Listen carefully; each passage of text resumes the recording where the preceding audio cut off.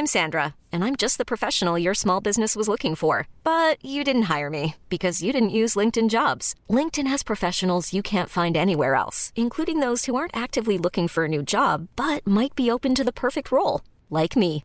In a given month, over 70% of LinkedIn users don't visit other leading job sites. So if you're not looking on LinkedIn, you'll miss out on great candidates like Sandra. Start hiring professionals like a professional. Post your free job on linkedin.com/achieve today. Ever catch yourself eating the same flavorless dinner 3 days in a row? Dreaming of something better? Well, HelloFresh is your guilt-free dream come true, baby. It's me, Keke Palmer. Let's wake up those taste buds with hot, juicy pecan-crusted chicken or garlic butter shrimp scampi. Hello Fresh. Stop dreaming of all the delicious possibilities and dig in at HelloFresh.com. Let's get this dinner party started.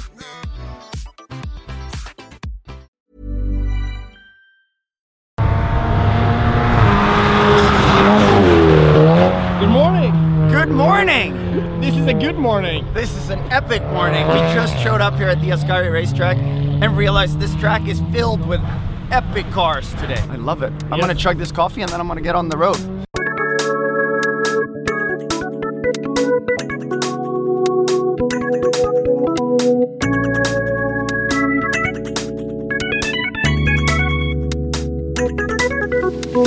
Hej och välkomna till Freeride-podden, er snorkel i det bottenlösa podcastpudret. Hoppas allt är bra där ute i stugorna. Snöläget i Alperna verkar ha börjat ljusna lite grann i alla fall. Så ni som sitter där ute på säsong ska veta att vi är riktigt avundsjuka på er här hemma. Jag som pratar heter Filip Claesson och är en skidnörd från Skåne. Förhoppningsvis så hör ni min skånska dialekt trots att jag har bott i Stockholm ett par år nu. Jag har inte fått så mycket hett från mina polare i Skåne än, så att kanske finns dialekten kvar, även om den är lite tillputsad. Jag vill passa på att tacka för all glad feedback som vi har fått. Det är verkligen jättekul. Fortsätt lyssna och fortsätt sprida podden, så kommer vi kunna göra den riktigt länge. Idag gästas podden av ingen mindre än Jon Olsson. För vissa kanske han inte kräver någon närmare presentation, men vi smäller av en liten presentation ändå. Jon Olsson är skidåkaren som blev entreprenör och vloggare. Han slog igenom som grabb från Mora och kom att bli en fanbärare för svensk freestyleåkning när sporten fortfarande var ung. Förutom att ta en massa medaljer i X-Games så blev han snart känd för att utveckla nya kreativa trick, som till exempel hans egen Kangaroo Flip som han vann X-Games med 2008. Mer om den sen. Jon visade tidigt sin entreprenörmässiga ådra genom att arrangera tävlingen Jon Olsson Invitational i Åre. En tävling som många år lockade till sig världens största stjärnor. Men även vid sidan av åkningen har han varit bra på att dra till sig uppmärksamhet. Med sitt bilintresse, där en kamouflagefärgad Lamborghini med takbox har blivit hans signum, har han lockat till sig en fanbase större än bara skidintresserade. Idag har Jons skidkarriär via en alpin OS-satsning glidit över till en karriär som vloggare.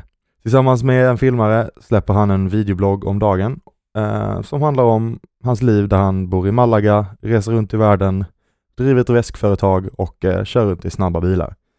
Och så får han väl med lite skidåkning däremellan. Efter att vi missade varandra en gång i Stockholm så kom jag och Jon överens om att göra den här intervjun över nätet istället. Jon hade lite problem med sitt wifi när vi skulle spela in, så det är lite brusigt de första minuterna. Men sen är det faktiskt bra. Hoppas ni gillar intervjun. Mycket nöje. Hallå? Tjena Jon.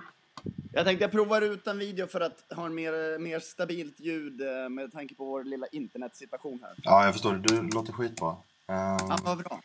Fan vad gött. Sorry att det dröjde lite där. Det var...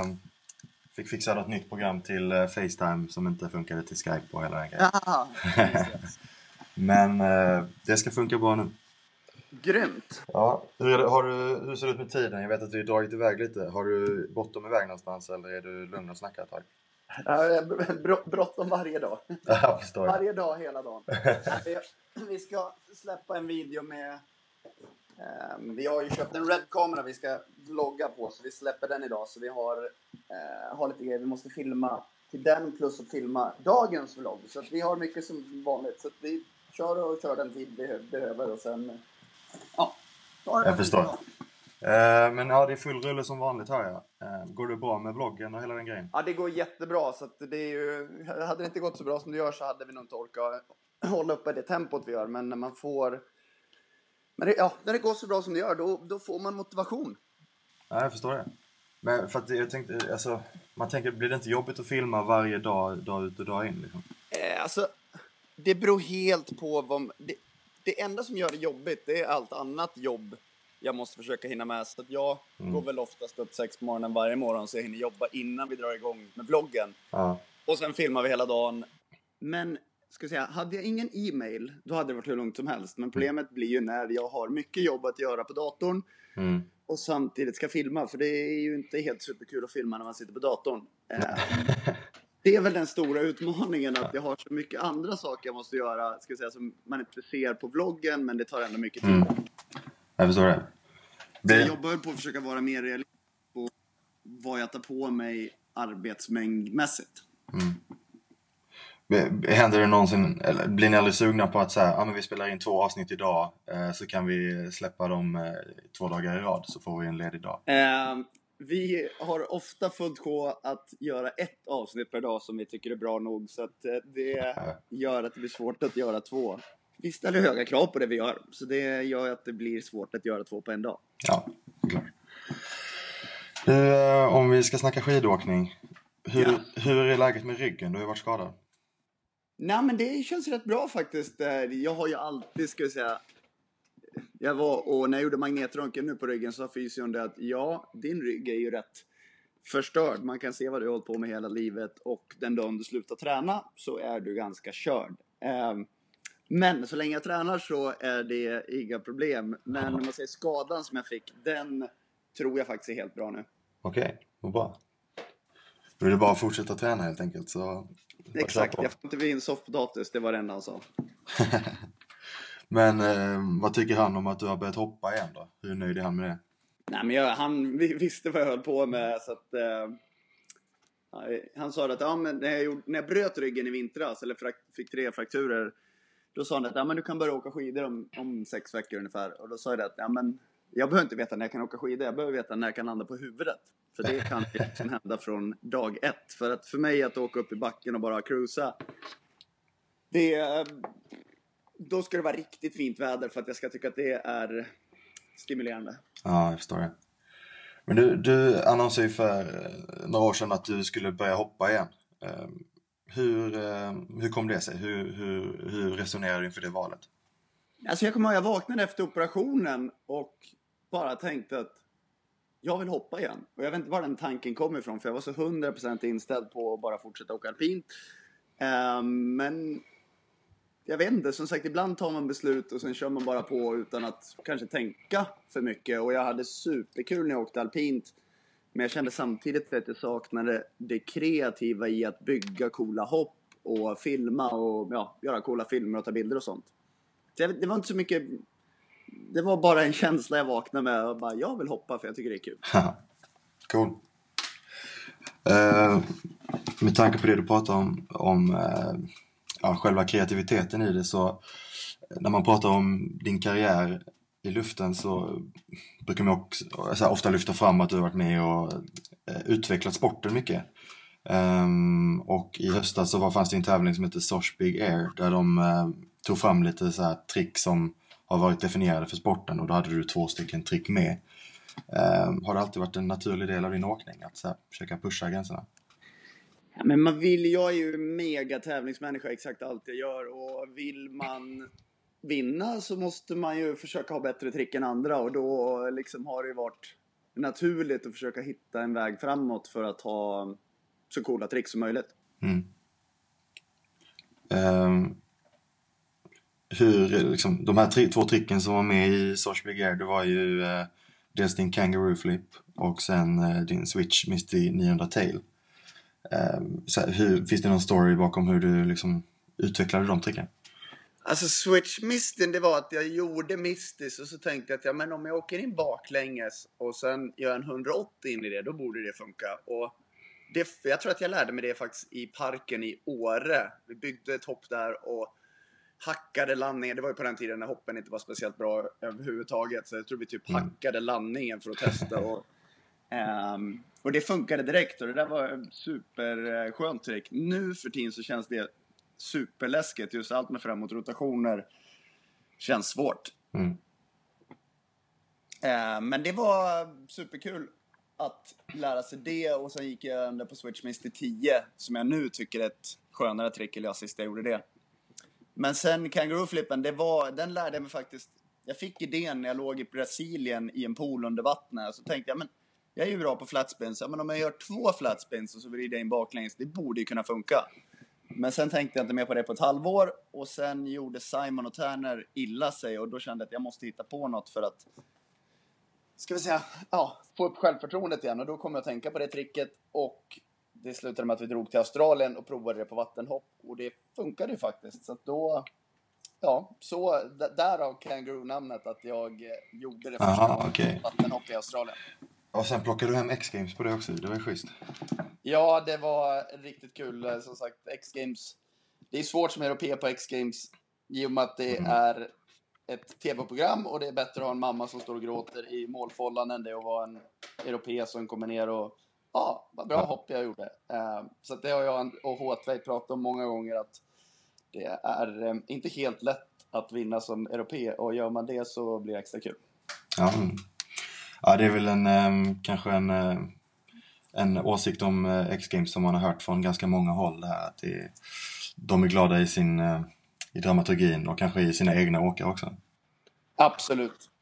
Så är det, men efter 10 år där så insåg man att så är det, och det är bara att vänja sig vid det och göra det bästa av situationen. Ja. Om du ser tillbaka på karriären, vad är det största du varit med om? Om jag får välja några grejer så skulle jag säga att vinna X-Games 2002 i pipe ligger absolut med i toppen, just för att X-Games var första begärtävlingen jag såg på tv. Och det var det liksom som fick mig att jag vill börja med den här sporten. Så att då några år senare få stå på toppen av pallen på X-Games var sjukt. Det var nästan overkligt. Och sen tror jag nog att vinna X-Games med kangaroo-flippen, det var sjukt kul. För då fick jag liksom känna att men nu har jag vann 2002, 2008 och det var en väldig bekräftelse för mig att känna att jag har varit med i toppen av sporten så pass länge. Ja. Och sen självklart att har varit med och utvecklat sporten och liksom pushade från singelvolter till dubbelvolter. Fett. Just det här med från singelvolter till dubbelvolter, när du tog hem X-Games då med din kangaroo flip, det var ju 8 år sedan. I höstas så såg vi Jackson Wells från Nya Zeeland landa en quad. Hur ser du på den utveckling som händer inom sporten? Jag har ju alltid gillat att pusha saker, och det är ju helt sjukt att se vad de gör nu för tiden. Det är helt galet. Så att, ska vi säga, utvecklingen, man vill pusha saker och ting, den tycker jag det är supercoolt. Sen är det klart att det har en fara med det också, att tävlingar, ska vi säga, att sporten dras för mycket åt trampolinträning, olympiska coacher och liksom sporten idag är ju en helt annan än det var när vi började. Och det finns ju positiva saker med det, men jag tror också att vi hade sjukt roligt. Jag menar, jag och Henrik Winstedt drog ut i liksom hängdriver och skottade upp ett litet hopp och bara skickade oss baklänges och hoppades på det bästa. Så det var ju mycket oseriösare, men på samma sätt kanske mer lek i det förr i tiden. Ja, det är säkert en stor skillnad alltså. Ja, verkligen. Men jag tror att, som sagt, enda sättet, tror jag, att jag funderar väldigt mycket på liksom, sportens utveckling och hela det. Och jag tittar ofta på surfing som det bästa exemplet som skidåkning borde titta på, och sen kopiera konceptet rakt av. För där har de en världstour där du har en världsmästare, men under världstouren så har du små beach breaks i liksom Brasilien och USA. Du har heavy tubes i Tahiti och Fiji. Så att alla events under året är unika och olika. Medan i skidåkning går vi mer och mer åt en standard, att så här ser en slopestyle-tävling ut och så här ser en pipe ut. Och det tror jag egentligen, det är väl faran det är väl det som drar sporten åt aerials-hållet. Att vet du att hoppen är likadana, då lär du dig din run och du kan dina hopp alltihopa. Men skulle det vara mer, byggdes banorna på ett sätt där det var mer trannis, det var mer specialfeatures, så det handlade, om BNI kunde blandas ihop med en X-Games-bana, så tror jag absolut att det skulle hjälpa sporten att gå åt ett håll där man bibehåller det roliga i sporten och att det blir kreativitet och inte att det blir samma lika hela tiden. Men det är en jättestor fråga och jättesvårt, men jag tror att de som bygger banorna är de som styr vart sporten går, och har man då bara 4 likadana jättestora hopp i rad, då går det ett aerials mycket snabbare än det gör om man har mer av ett kreativt upplägg när man bygger banorna. Ja, det är fan jävligt intressant. Just det här med att kolla på surfen som ett bra exempel också. Det får hoppas de gör det. Ja, nej, de gör många rätt surfing. De har allt på en plattform online, så det är väldigt lätt att hitta vart du ska titta för att följa surfing som en sport. Medan skidor, det är 35 olika hemsidor och alla events är, även om de är med i världstouren på ett sätt, så är det liksom ändå inte en världstour. Så det finns mycket man kan lära av surfen, men jag tror som sagt, jag kommer ihåg att Terry Håkansson sa det, att varför ska man resa runt och ha världscuptävlingar i olika länder i en pipe om man bygger samma pipe överallt? Ja. Då tog han även jämförelsen med surfingen, att kanske man åker till Japan, då har du en mindre pipe där, och åker du, alltså det finns en variation. Ju mer variation, desto mer levande tror jag allt håller. Det är därför, surfing har ett övertag med tanke på att alla vågor är unika. Så jag tror att det är vad sporten saknar är någon som verkligen funderar på sportens riktning och liksom tänker till och liksom ser okej, men vart ska sporten vara om 5-10 år? Nu är det liksom lite grann, om vi ska in i OS, och finns ingen riktig strategi på det hela, och det tycker jag är synd, för att det skulle, jag brukar ta skicross som ett exempel. Jag tror att skicross hade kunnat vara så sjukt mycket större sport och roligare om banorna hade varit designade av folk som, att det var mer trannis, det var mer lägre fart, så man kunde liksom ligga tajtare utan att köra ihjäl sig själv. Jag menar, nu är det bara super-G, fast 4 pers och jättehopp. Så att hade det varit mer supercross, alltså mer trannis och liksom sådana grejer, så hade det behållit så mycket mer lekfullhet i den sporten. Ja, fan. Sant.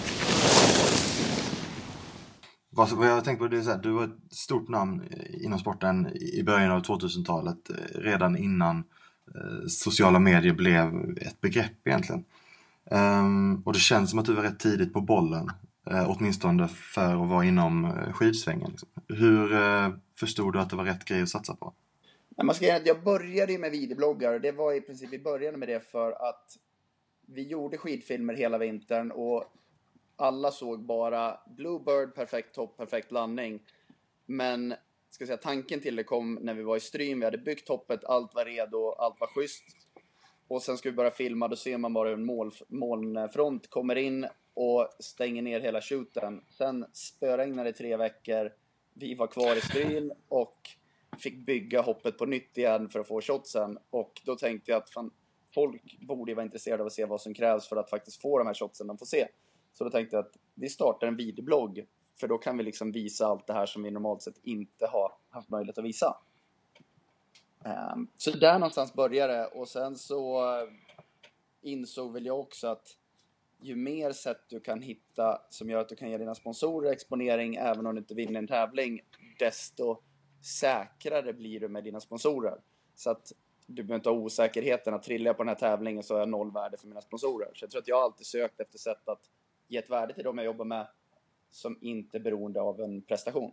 Och sen, nu är det ju så enormt, i och med att jag även äger douchebags, så får jag ju sitta och titta på sponsring från andra sidan. Jag får sitta på bolagssidan och titta, men jag tittar på de här atleterna och så, vad tycker jag de gör bra, vad är värdet på det, och det blir bra då man får ifrågasätta det man själv gör. Skulle jag själv sponsra mig själv, vad är bra, vad är dåligt? Så det gör ju att det blir intressant att se det från 2 håll. Ja. Men om det är någon atlet som lyssnar på det här där ute nu, vad ska de tänka på i sina sociala medier för att impa på Jon Olsson? Alltså, jag tror att för 10 år sedan då sponsrade företag atleter för att vinna tävlingar, för det var i princip enda sättet att få synlighet, att du kom med på tv eller artiklar eller liknande eller skitfilmer. Nu för tiden så har alla bolag så enormt mycket mer möjlighet att hitta synlighet, så det gör ju att, säg på douchebags, då tittar jag ju mer på hur är den här personens sociala mediekanaler. Jag tittar egentligen typ ingenting på resultat. För att när jag som bolag sitter och tittar på värdet hos en atlet eller en influencer eller vad som helst, så är det baserat på hur trogna följare har personen, hur många följare har de, hur bra är bilder, ska jag säga. Tycker jag att mina produkter framställs på ett bra sätt på de här kanalerna. Så att mitt enda råd är att vill man vara professionell skidåkare om 10 år, så kommer sociala medier vara mycket viktigare än resultat. Sen är det klart att allt det där hänger också ihop, men när man ser bolag som antingen kan sponsra en influencer som inte är proffsskidåkare med 500 000 följare, eller sponsra en proffsskidåkare med 3000 följare, då blir det en smartare investering att sponsra en influencer. Jag säger inte att jag tycker om den utvecklingen med tanke på att de som är duktiga på skidor har slitit sjukt hårt för det, men å andra sidan är marknadsföring, ska jag säga, det är den verkligheten vi lever i och kommer ännu mer leva i framöver. Så att det är alltid svårt att bygga sociala medier. Jag menar, nu har vi gjort videobloggar 223 stycken blir väl nu 223 dagar i rad, och det är sjukt mycket jobb. Jag menar, jag har gått upp 6 på morgonen varje helg de senaste 7 månaderna. Så att det är ju ingenting som ger sig själv, men det var Casey Neistat, en av de största videobloggarna i världen, och han sa det att nyckeln till, ska jag säga, framgång på sociala medier är just keep on uploading. Så att det tror jag är det viktiga att man bygger. Jag menar, jag tittade på statsen häromdagen, och efter 2 veckor så tror jag att vi inte hade typ en enda video som var över 10 000 views. Nu får vi typ 100 000 views på 6 timmar. Så att vi har liksom bara pushat på, och när folk ser att det händer något hela tiden, då känner de att följa med, så får jag uppdateringar hela tiden. Ja.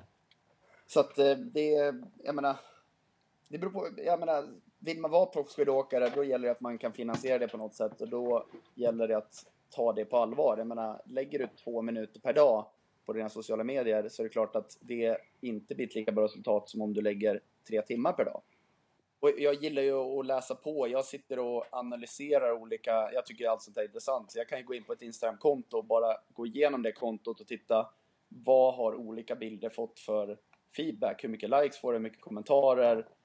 Vad är det som är bra med bilden, vad är det som är dåligt? Och att man, precis som man går i skolan för att lära sig saker, så kan man inte förvänta sig att man lär sig sociala medier av att bara posta en Instagram-bild per dag.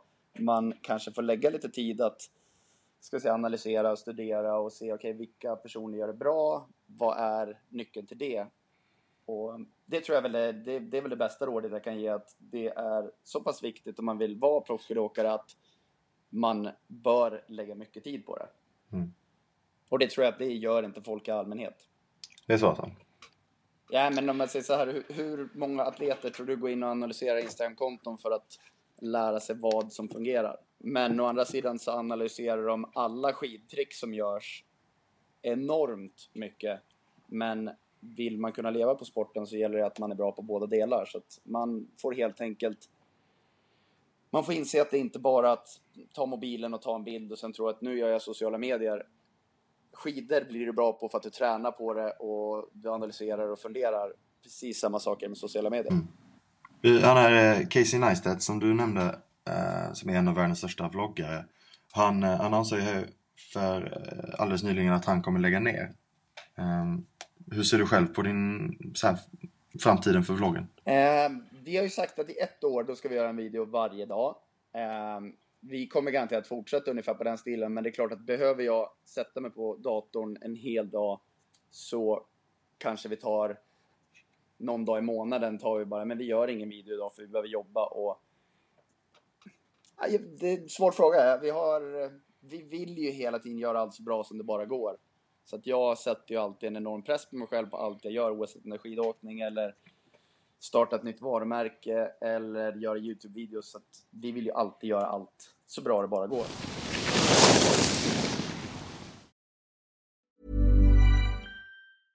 Imagine the softest sheets you've ever felt. Now imagine them getting even softer over time. That's what you'll feel with Boll & Branch's organic cotton sheets. In a recent customer survey, 96% replied that Boll & Branch sheets get softer with every wash. Start getting your best night's sleep in these sheets that get softer and softer for years to come. Try their sheets with a 30-night guarantee. Plus, get 15% off your first order at bollandbranch.com. Code BUTTERY. Exclusions apply. See site for details.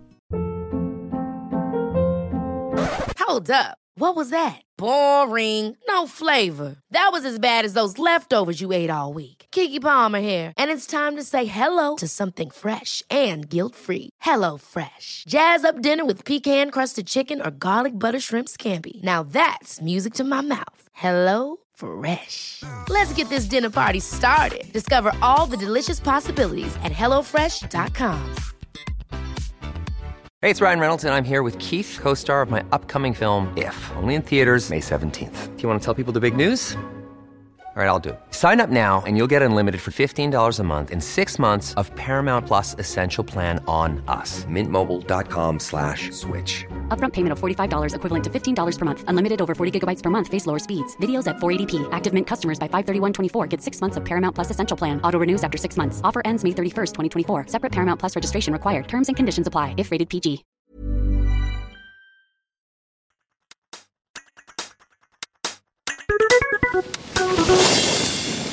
Din vlogg, det är ju mycket en jetset-stil kanske man kan säga, med så här mycket resor, det är red-kameror, bilar, coola hus, kamouflage och hela den grejen. Men så här, var är det du tjänar pengarna ifrån? Är det från YouTube-filmerna, eller är det från tidigare i karriären, eller är det från olika sponsoruppdrag liksom? Alltså man säger på YouTube-videosarna, så det är ju liksom intäkterna vi har på reklamannonser går väl ungefär break-even med att köpa kamerautrustning och resa och ska vi säga, få det att snurra. Men det tycker vi absolut är bra nog för att vi vill bygga någonting stort som förhoppningsvis har ett större värde framöver. Och sen tycker vi att det är skitkul att filma, så att det gör ju att det blir supervärt att göra. Sen är det klart att vi får enormt mycket förfrågningar från brands som säger: hej, här får ni 100 000 kronor för att göra en video.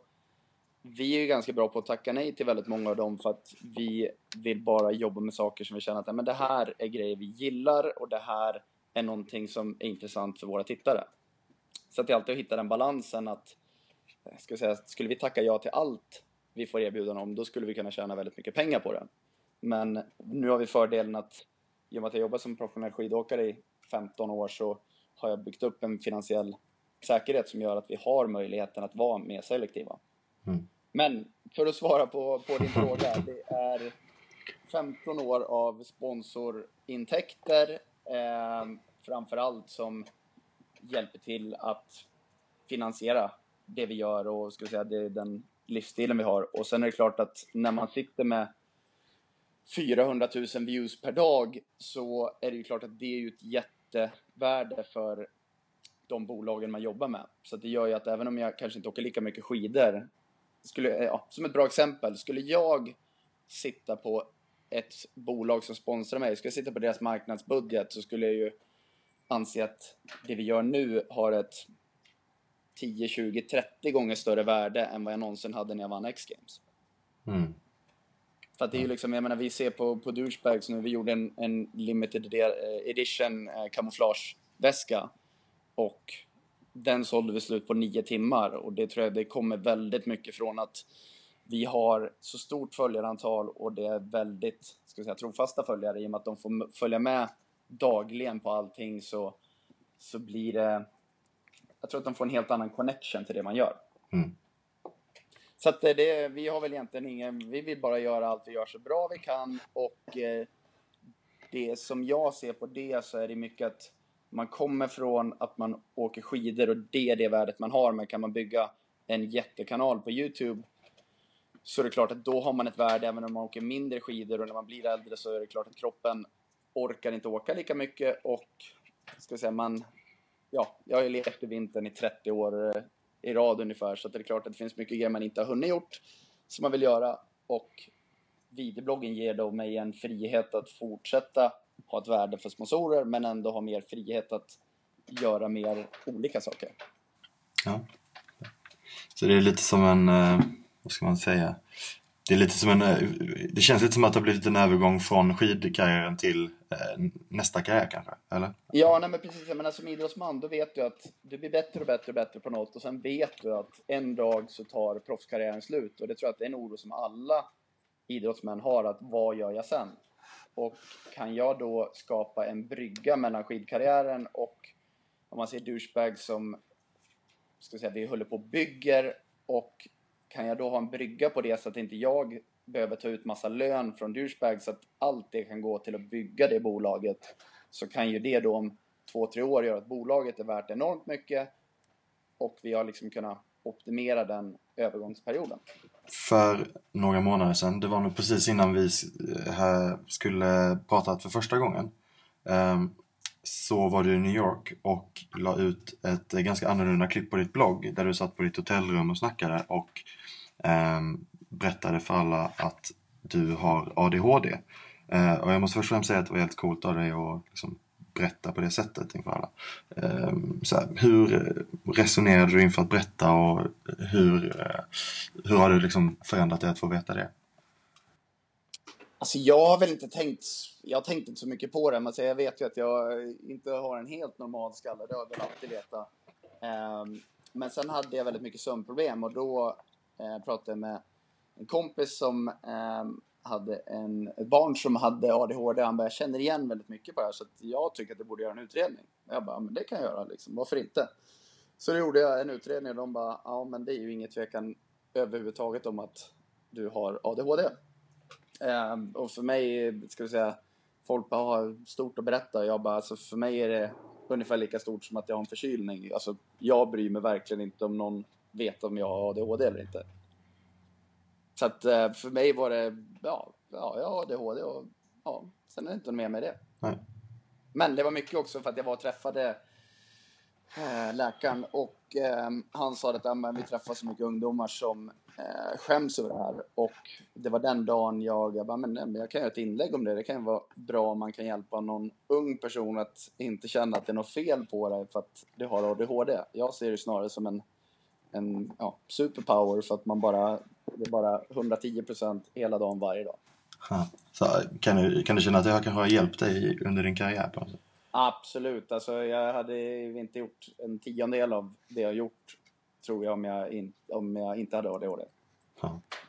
Jag tror att enormt mycket entreprenörer, idrottsmän, jag tror att alla inom den genren har en släng av ADHD.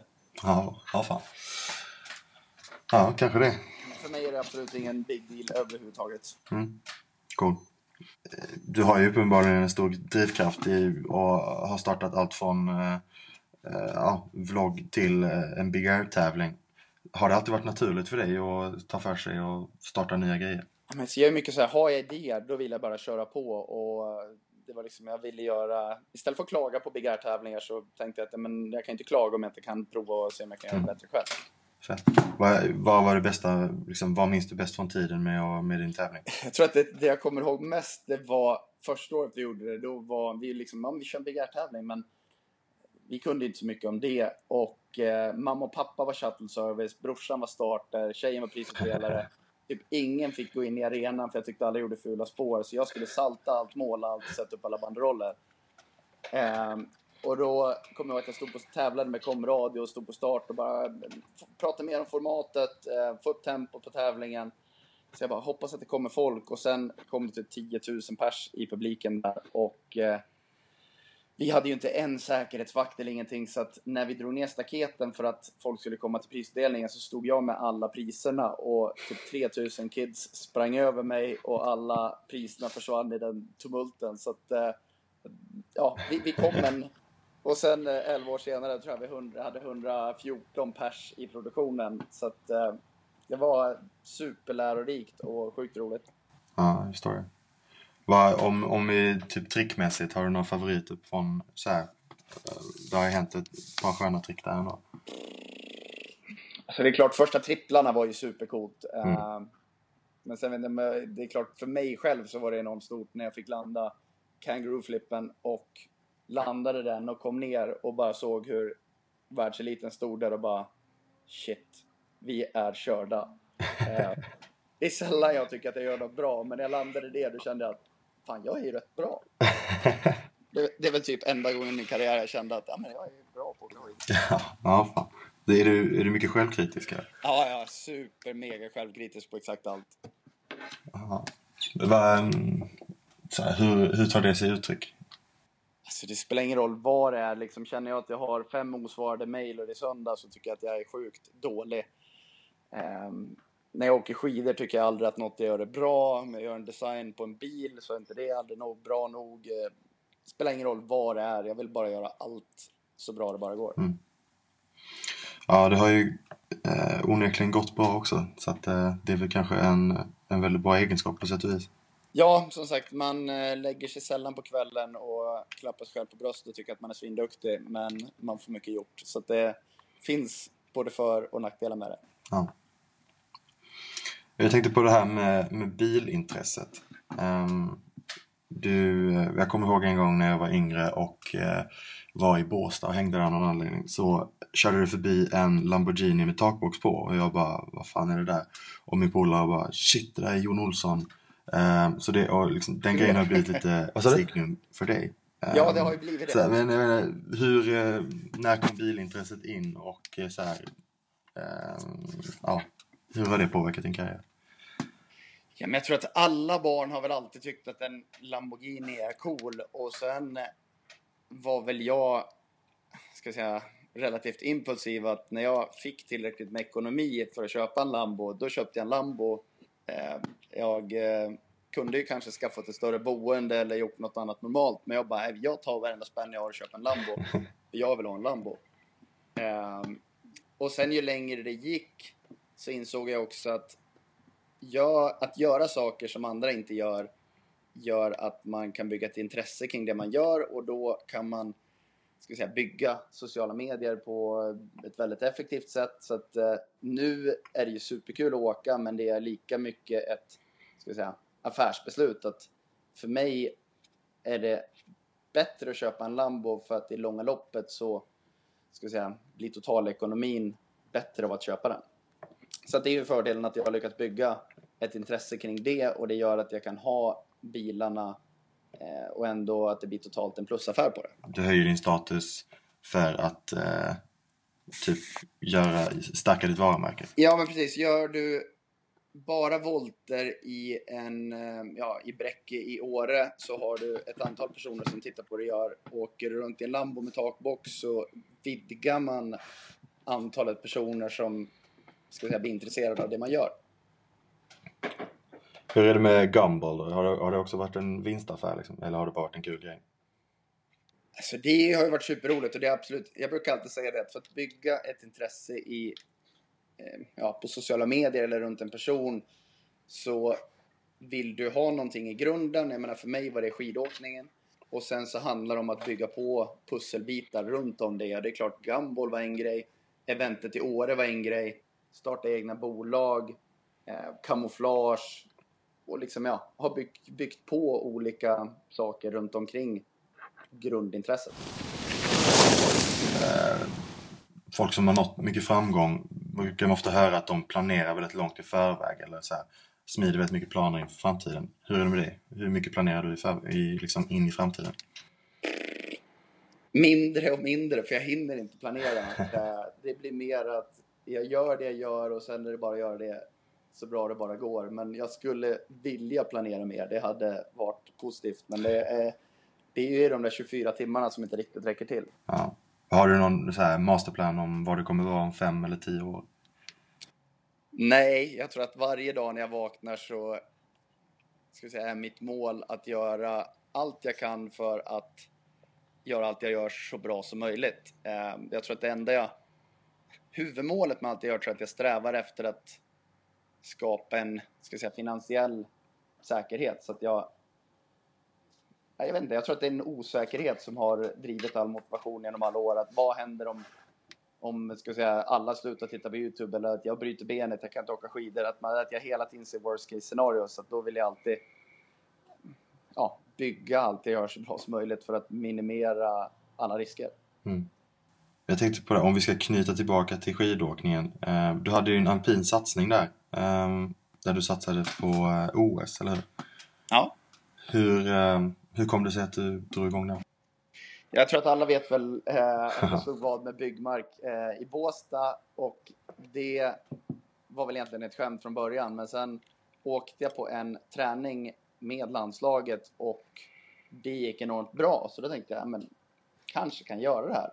Så det var ju bara ett skämt från början, och sen så var det seriösare och träffade enormt mycket härliga människor, och det var skönt att tävla i en sport jag inte förväntades vinna och slå från underläge. Och sen är det klart att något nytt är ju alltid kul. Så att jag hade sjukt roligt hela vägen. Sen kom jag inte hela vägen dit jag planerade väl inte att jag skulle ta mig till OS. Det var inte det var bara ett skämt från början. Men det gick egentligen mycket bättre än jag någonsin kunde tro. Sen är det klart, man vill alltid lyckas med sina mål, men det målet lyckades jag inte med. Men det fick mig även att inse att freestyle vann jag X-Games i. Men det gjorde inte att jag var något lyckligare. Men jag insåg att när jag körde alpin så hade jag sjukt roligt, träffade bra vänner och insåg ju kanske att vägen till målet är ju kanske viktigare än att nå dit. Låter superklyschigt, men det fick mig att inse att vad man gör varje dag är ofta viktigare än vart man når. Ja, så. Jag förstår det. Om vi tittar på hur ser det ut inför den här vintern? Vad har du för planer? Vi håller på att sätta ihop planerna. Jag blir mer och mer selektiv med när jag åker, så att det har ju varit mindre skidåkning nu på hösten. Vi skulle åka till Australien och Nya Zeeland, för där vet jag att det är ofta bra väder i Australien, och det tycker jag är sjukt roligt. Men då gjorde jag illa ryggen, så att det vart ju tyvärr inte något med det. Sen nu under november-december så har jag tidigare åkt mer, men det är så sjukt hit or miss vad det gäller väder i den här tiden.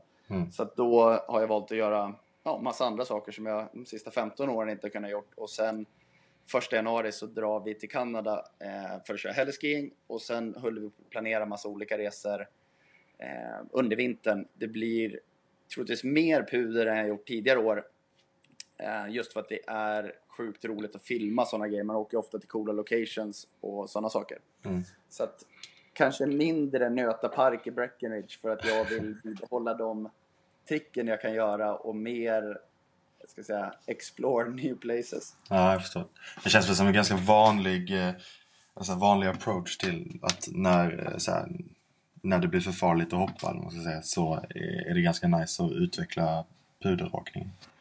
Ja, precis. Alltså, jag har ju aldrig varit någon superpuderkille, för att jag ser inte riktigt utmaningen i puderåkning. Alltså det är superhärligt, men freestyleåkning blir så mycket mer konkret på att man lär sig något. Men det jag ser som kul med puderåkningen nu är just filmdelen. Att man kan vara kreativ och jobba mycket med film. Göra coola filmer. Så därför känner jag att jag har fått ett riktigt nypepp för det. Nice.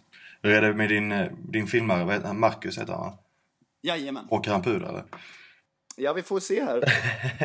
Kunskapen här, men det tror jag. Han brukar lösa allt man behöver lösa. Bra. Det blir spännande att se när ni pushar ut honom i kameran. Exakt, han har ju bara en kamera i ryggsäcken för några 100 000. Så att, hoppas att han lär sig snabbt. Ja, vad kan gå fel? Men det var ungefär de frågorna jag hade. Jag tänkte bara avsluta med att fråga vad du ser fram emot mest i vinter. Jag ser fram emot mest i vinter att stå på en parkeringsplats i British Columbia och ha en heli landandes framför mig och lyfta upp oss till en heli-lodge. För sist jag gjorde det så var det helt fantastiskt. Fan vad gött. Det låter inte alls fel. Nej, det ska bli sjukt roligt. Och men framförallt bara njuta. För det är också fördelen med att ha en videoblogg. Det är att tidigare år om jag var på en skidort och sen så var det dåligt väder. Men då var det e-mail hela dagen. Nu när man har videoblogg då måste man filma varje dag. Så att jag hoppas att det drar tillbaka mig lite grann till 1998. När man varje kväll ville ut och köra en jibb mot ett träd eller en vägg eller vad som helst. Att, ska säga, bloggen hjälper mig att påminna mig om att det behöver inte vara värst hela tiden. Det räcker att göra roliga saker. För i 15 års tid har mitt enda mål i livet med skidåkning varit att vara bäst, vara värst. Och det kan vara rätt kul att bli påmind om att man börjar åka skidor bara för att det är så kul som det är. Så det blir superintressant vinter och troligtvis väldigt annorlunda än tidigare vintrar. Just i och med att man har en kamera med sig exakt hela tiden. Så vi får se. Jag kanske blir den nya Urban Jib-kungen här. Ja, precis. Ja, men vi ser fram emot att få en daglig Urban edit av... vi ska se. Jag kanske får skriva in på bucketlisten att jag måste köra ett Urban Rail här i vinter. Ja, jag tror vi har ju det på tape nu så att... Ja, exakt. Men det var jättetrevligt att snacka med dig. Är det något mer du skulle vilja tillägga till lyssnarna? Nej, jag tror att vi har rört det mesta. Som sagt, hela den här sociala medier-biten är på gott och ont. Och som sagt, det känns tråkigt att säga till atleter att sociala medier är viktigare än era resultat. Men jag tror tyvärr att det är verkligheten för atleter framöver. Att man måste vara bra på det för att hitta finansiering i en sportkarriär. Så jag vill bara tillägga, samtidigt ska vi inte glömma bort Henke Hallå som ändå, det känns, jag vet inte hur medveten är han vid sociala medier, för det, eller så här, man får ju bilden av att han mest gör sin grej och är väldigt duktig. Hur medveten är han vid sociala medier, tror du? Ja, men Henke är intressant, ett bra exempel. Som sagt, Henke är så unik i det han gör och det har ju skapat en så enormt trofast följarskara, och det finns ju ingen som älskar skidåkning mer än vad Henke gör, och det lyser verkligen igenom i hans sociala medier. Så att Henke är ett jättebra exempel på någon som har lyckats göra det de gör och kanske inte sitta och fundera. När jag säger sitta och fundera och bli bra på det, så pratar jag kanske till mig själv en hel del, för att jag tyckte ju aldrig att jag var bra nog på att åka skidor, så då ville jag göra allt annat bra. Henke är så jävla bra på att åka skidor så att det blir ett intresse kring honom. Och sen är det klart, liksom hela hans look, allt han gör, det är väldigt unikt, och jag tror att det har hjälpt honom att skapa intresse kring vem är den här killen. Jag menar, jag tror att googlar man Swedish skier så får man upp 100 bilder på Henke när han tappar byxorna på OS. Så att det finns enormt många olika sätt att göra sociala medier. Jag menar, man behöver inte ha bäst bilder. Du kan ha superroliga captions. Du kan ha mycket video. Det finns liksom så enormt många olika sätt. Och då kanske det gäller att titta på vem man är, vad man gör, och sen hitta inspiration från andra. Man kan tycka att men, de där gör det bra, de är rätt lika mig. Jag menar, det passar inte alla att göra samma sak. Alla kan inte köpa en Lambo med takbox, utan man måste titta på vem är man och hur kan vi optimera det för att skapa intresse i det man gör. Men det är ett väldigt bra exempel att jag tror inte tänker analysera någon. Han vaknar på morgonen, tycker att livet är fantastiskt, älskar skidåkning, och sen tar han en Instagram-bild och det funkar hur bra som helst. Så att det jag tycker är roligt med marknadsföring, att det finns inte något rätt eller fel. Det finns saker man kan göra för att hjälpa till, men sen finns det alltid 1000 olika sätt att göra det på. Verkligen. Men fan vad grymt, Jon. Vad är det trevligt att snacka med dig. Och, ja, men det är samma. Lycka till inför vintern, och vi ser mycket fram emot att få se lite puder och lite urban från Kanada helt enkelt. Absolut, det blir bra. Och lycka till med vloggen idag också. Ja, tackar. Vi har 1,5 vlogg att spela in idag, så nu är det... Fy fan. Ja, jävlar. Kör hårt. Ha det bra. Ja, tack ska du ha. Samma, tack. Hej. Hej. Sådär, det var allt för den här gången. Vill ni veta mer så kolla in på freeride.se/podden. Där kan ni se till exempel Jons Kangaroo Flip från 2008 som vi pratade om. Ni kan se länkar till hans videoblogg och lite annat smått och gott som vi har letat fram från arkivet. Nästa vecka så kommer det ett väldigt lärorikt avsnitt som alla skidåkare bör lyssna på minst en gång. Ha det gött så länge. Tja!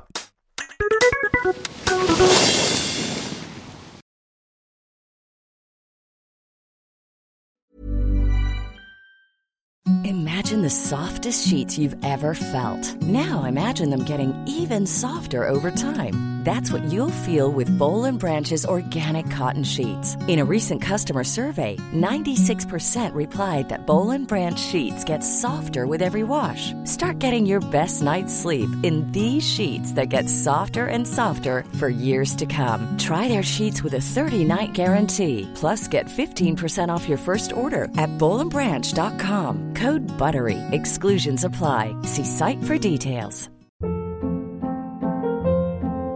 Hold up. What was that? Boring. No flavor. That was as bad as those leftovers you ate all week. Keke Palmer here, and it's time to say hello to something fresh and guilt-free. Hello Fresh. Jazz up dinner with pecan-crusted chicken or garlic butter shrimp scampi. Now that's music to my mouth. Hello Fresh. Let's get this dinner party started. Discover all the delicious possibilities at HelloFresh.com.